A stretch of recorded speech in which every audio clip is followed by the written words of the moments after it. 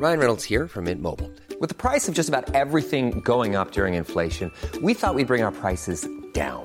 So to help us, we brought in a reverse auctioneer, which is apparently a thing. Mint Mobile Unlimited Premium Wireless. How to get 30, 30, bit to get 30, bit to get 20, 20, 20, bit to get 20, 20, bit to get 15, 15, 15, 15, just $15 a month? Sold! Give it a try at mintmobile.com/switch. $45 up front for 3 months plus taxes and fees. Promo rate for new customers for limited time. Unlimited more than 40 gigabytes per month. Slows full terms at mintmobile.com.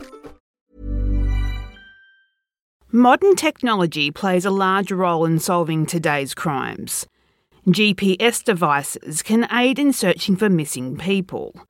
Cell phone records and phone pings can help pinpoint a missing person's last known location or help identify a murder suspect. However, technology can also add a layer of eeriness in certain cases, especially those cases that remain unsolved. Today we will discuss unsolved mysteries in which phone calls were made or received, either to 911 or from a person close to the mystery. They have led to more confusion than answers in most cases. Strange Phone Calls Part 3 this week on Mysteriously Listed.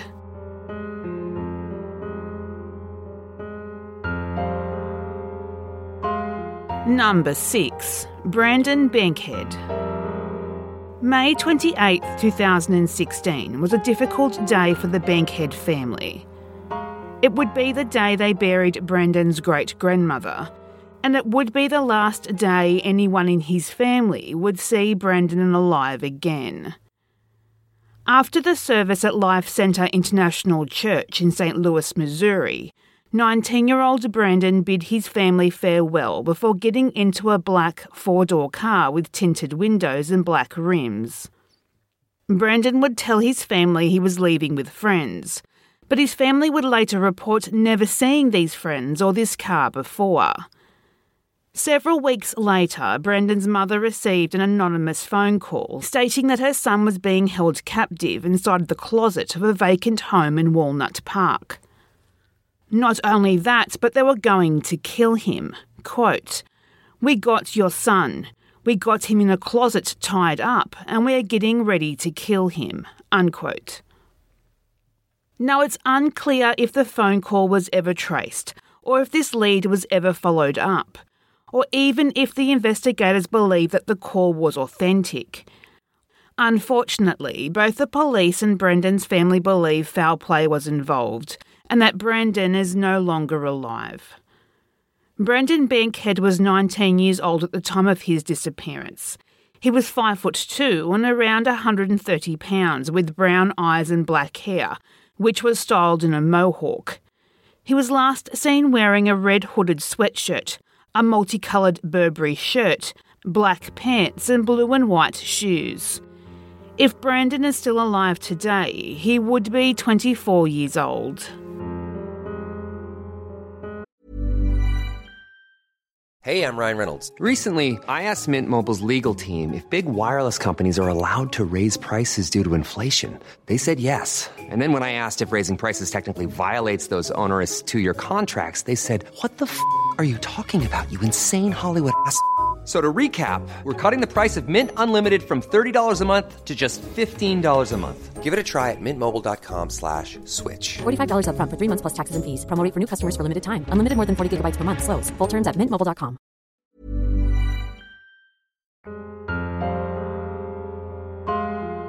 Number 5. Henrietta Cruz Avila. 17-year-old Henrietta Cruz lived in Santa Ana, California with her parents and younger siblings. She had recently dropped out of high school to take a job at a shop. In the spring of 1960, Henrietta met Merle Avila, who was 7 years her senior. The pair immediately fell in love and were married a month later. The honeymoon phase of their relationship was over as quickly as it begun, and it was only 3 months into their marriage that her parents were no longer hearing from their daughter. When they tried to contact Henrietta, Mel told them that she had left him. Henrietta's father would report her missing to police on August 1st, 1960. Police would interview Merle as part of their investigation, and he would claim the last time he saw his estranged wife was August 20 at a park in Long Beach, California. A week later, on August 27, Henrietta's parents received a collect call from San Francisco from a woman claiming she was their daughter. Before her mother could speak to her, though, the call was disconnected. Police would eventually trace this call back to a payphone in San Francisco. Later that same day, the Cruz family received a telegram. It was signed simply Henrietta, and it said that she was fine, and for them not to worry about her, that she had a new job and she was happy and she would not be returning to her husband. Like the collect call, this telegram was also determined to have come from a payphone in San Francisco. But unfortunately, it was another dead end because the woman gave a fake contact address. Just before Christmas 1961, more than a year after Henrietta was last seen, Henrietta's father went outside to get in his car to drive to work, when he saw on the trunk of his car a belt and some women's underwear that would later be determined to have belonged to his daughter. Henrietta, however, was nowhere to be seen. Unfortunately, there would be no more clues to her whereabouts after this. But were any of these interactions actually Henrietta, or just someone attempting to lead the family off what really happened to her? Now, it does seem strange that Henrietta would call her mother but not actually speak to her, and that her husband seems to have not heard from her or even attempted to look for her, for that matter. Police now believe that Henrietta most likely met with foul play, and that whoever was responsible for her death created the illusion that she had run away to San Francisco. Henrietta's parents hired a private investigator and even offered a reward for Henrietta's return. Merle remarried in 1962, but there is actually no record of him legally divorcing Henrietta or her being officially declared deceased. Merle and his second wife remained married until his death in 2012. Henrietta Cruz Avila was 17 years old at the time of her disappearance. She was Hispanic, 5 foot and 100 pounds, with brown hair and brown eyes. She was last seen wearing a gold necklace and a gold wedding band.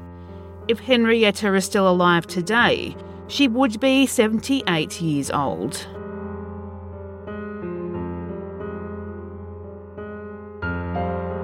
Number 4. Beatrix Espinoza.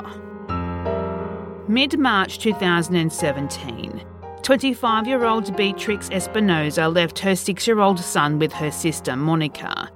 She said it would only be for a few days while her 3-year-old son was unwell. On Friday, March 23rd, Beatrix would call her sister to tell her she would pick up her son from the school bus that afternoon before she left for work. This would be the last known contact with the young mother. The next day, March 24th, at 11 a.m, Beatrix's toddler would be found wandering alone out the front of the Tucker Road shopping centre, which is half a mile from his home with his mother and brother. Police were unable to reach Beatrix as her phone was now turned off, and there was no sign of her at the apartment complex. Police would also later discover that Beatrix did not show for her job the night before as a dancer at a club on Tucker Road. Soon after, a family friend would receive an anonymous call from Mexico. This caller claimed that Beatrix had lost him $30,000 and he wanted it back. The same family friend would later hand over a child's backpack found in Beatrix's home. Under some children's clothing, there were 2 types of drugs, marijuana and methamphetamines. Because of this, police were concerned that Beatrix may have been kidnapped because of owed drug money or stolen drugs. Spring 2017.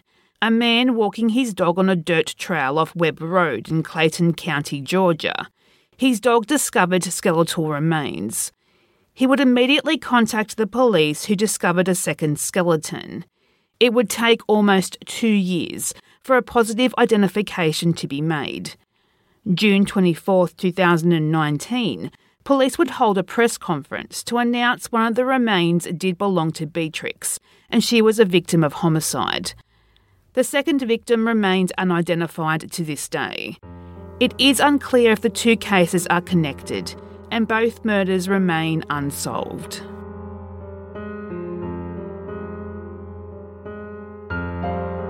Number 3. Alyssa McLemore.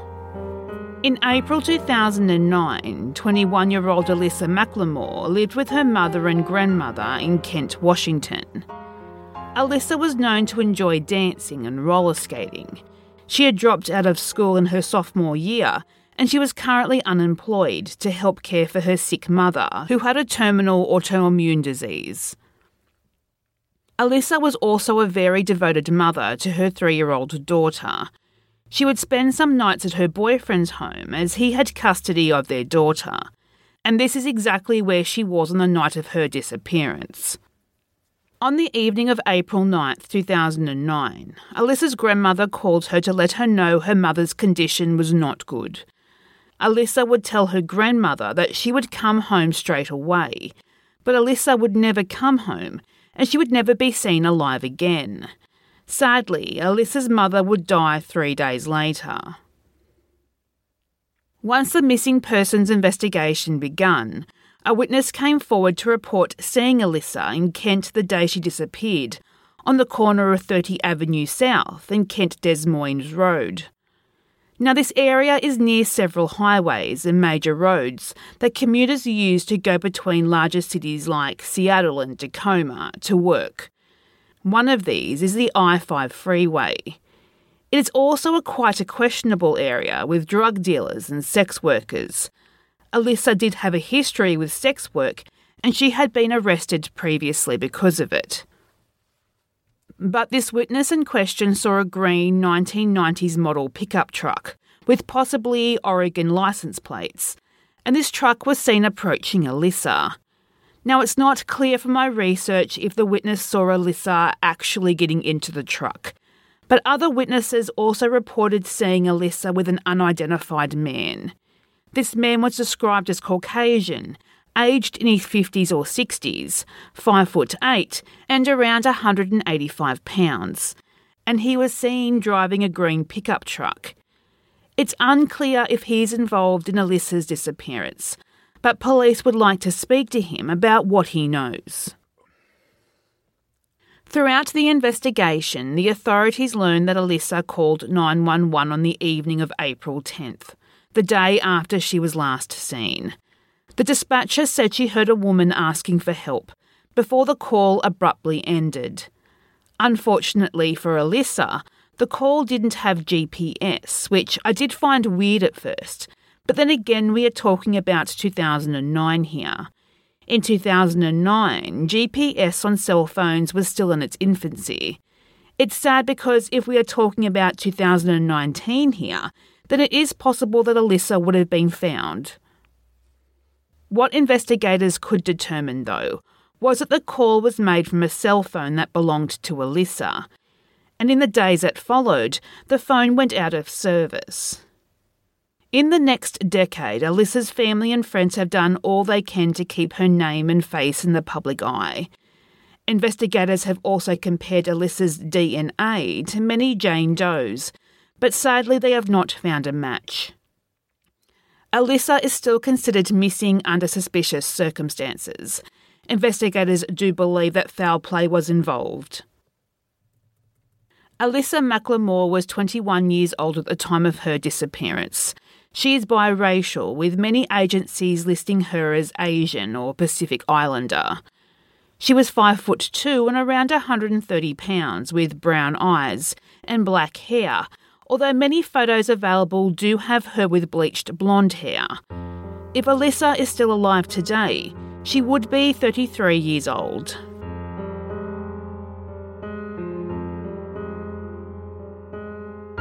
Number 2. LaQuanta Riley. LaQuanta Riley was raised by her aunt due to her mother Pamela being a very young teen mother. And although the two remained close, the situation encouraged LaQuanta to be ambitious and determined not to make the same mistakes her mother did. She finished high school with honours and received a full scholarship for college to study forensic science. In December 2003, 19-year-old LaQuanta was living with a roommate, but they had a falling out. She decided to move out and planned to move back with her aunt and cousin in Montgomery, Alabama. December 3, 2003 at 11:30 p.m, LaQuanta left home in a dark green car with 4 doors, which has been described as a Ford Taurus or a Chevrolet Caprice. The driver took her to her mother Pamela's home to get a jacket. LaQuanta's brother let her in the house and asked who was driving, and she told him not to worry, that it was just a friend she met around the neighbourhood. But LaQuanta got back into the car and she was never seen again. She left behind her purse and all her money. 3 days later, Pamela reported her daughter missing. A few weeks after LaQuanta's disappearance, Pamela received a call on her answering machine. Now, it is unclear exactly what was said during this phone call, but what was said was something like, "Leave me alone" or "Let me go home." A man can be heard in the background saying LaQuanta's name, and this is where the phone call ended. Pamela strongly believes the woman in the message was her daughter.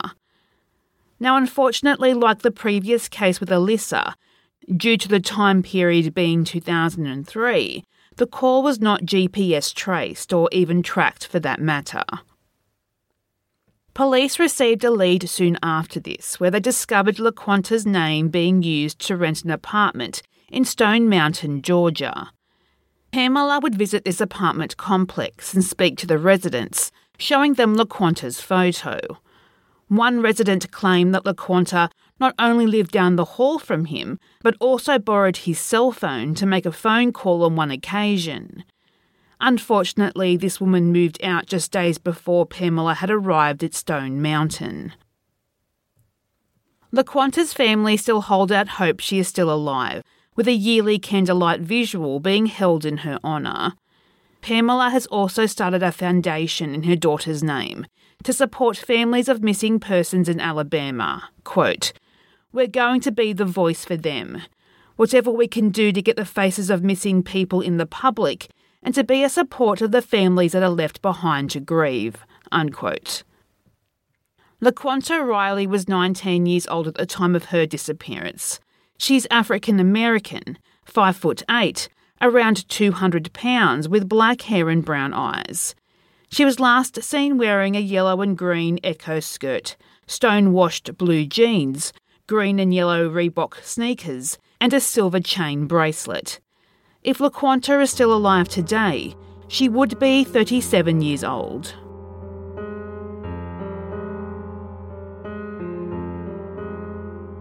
Number 1. Jennifer Aparicio. October 26, 2006, San Antonio, Texas. 18-year-old Jennifer Aparicio kissed her boyfriend goodbye and walked towards the corner of Wall Street and General McMullen to catch the bus home.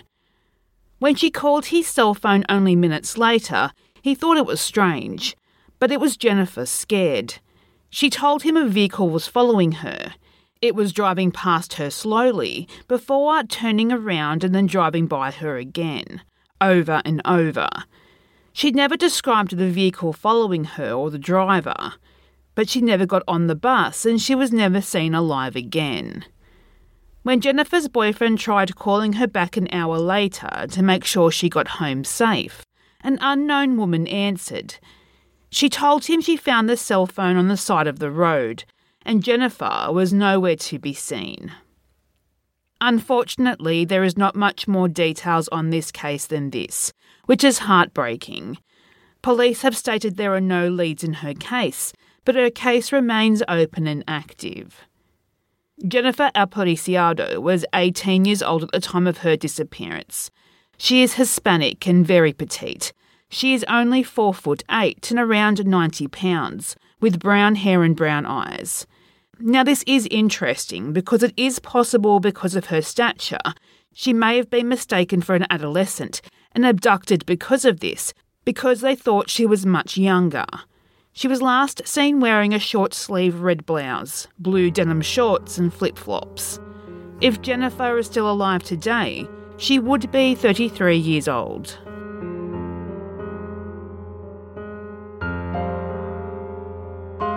Do you have something you would like to see mysteriously listed? Do you have a particular theme that interests you? Message us on Facebook at Mysteriously Listed and on Twitter at Mysterious List. If you like what you've heard today, we would love for you to share this episode on your social media of choice. And if you are listening on Apple Podcasts, we would appreciate it if you could leave a positive review and subscribe so you don't miss an episode. Research, additional writing and hosting is by me, Ali. Music is by Mayu.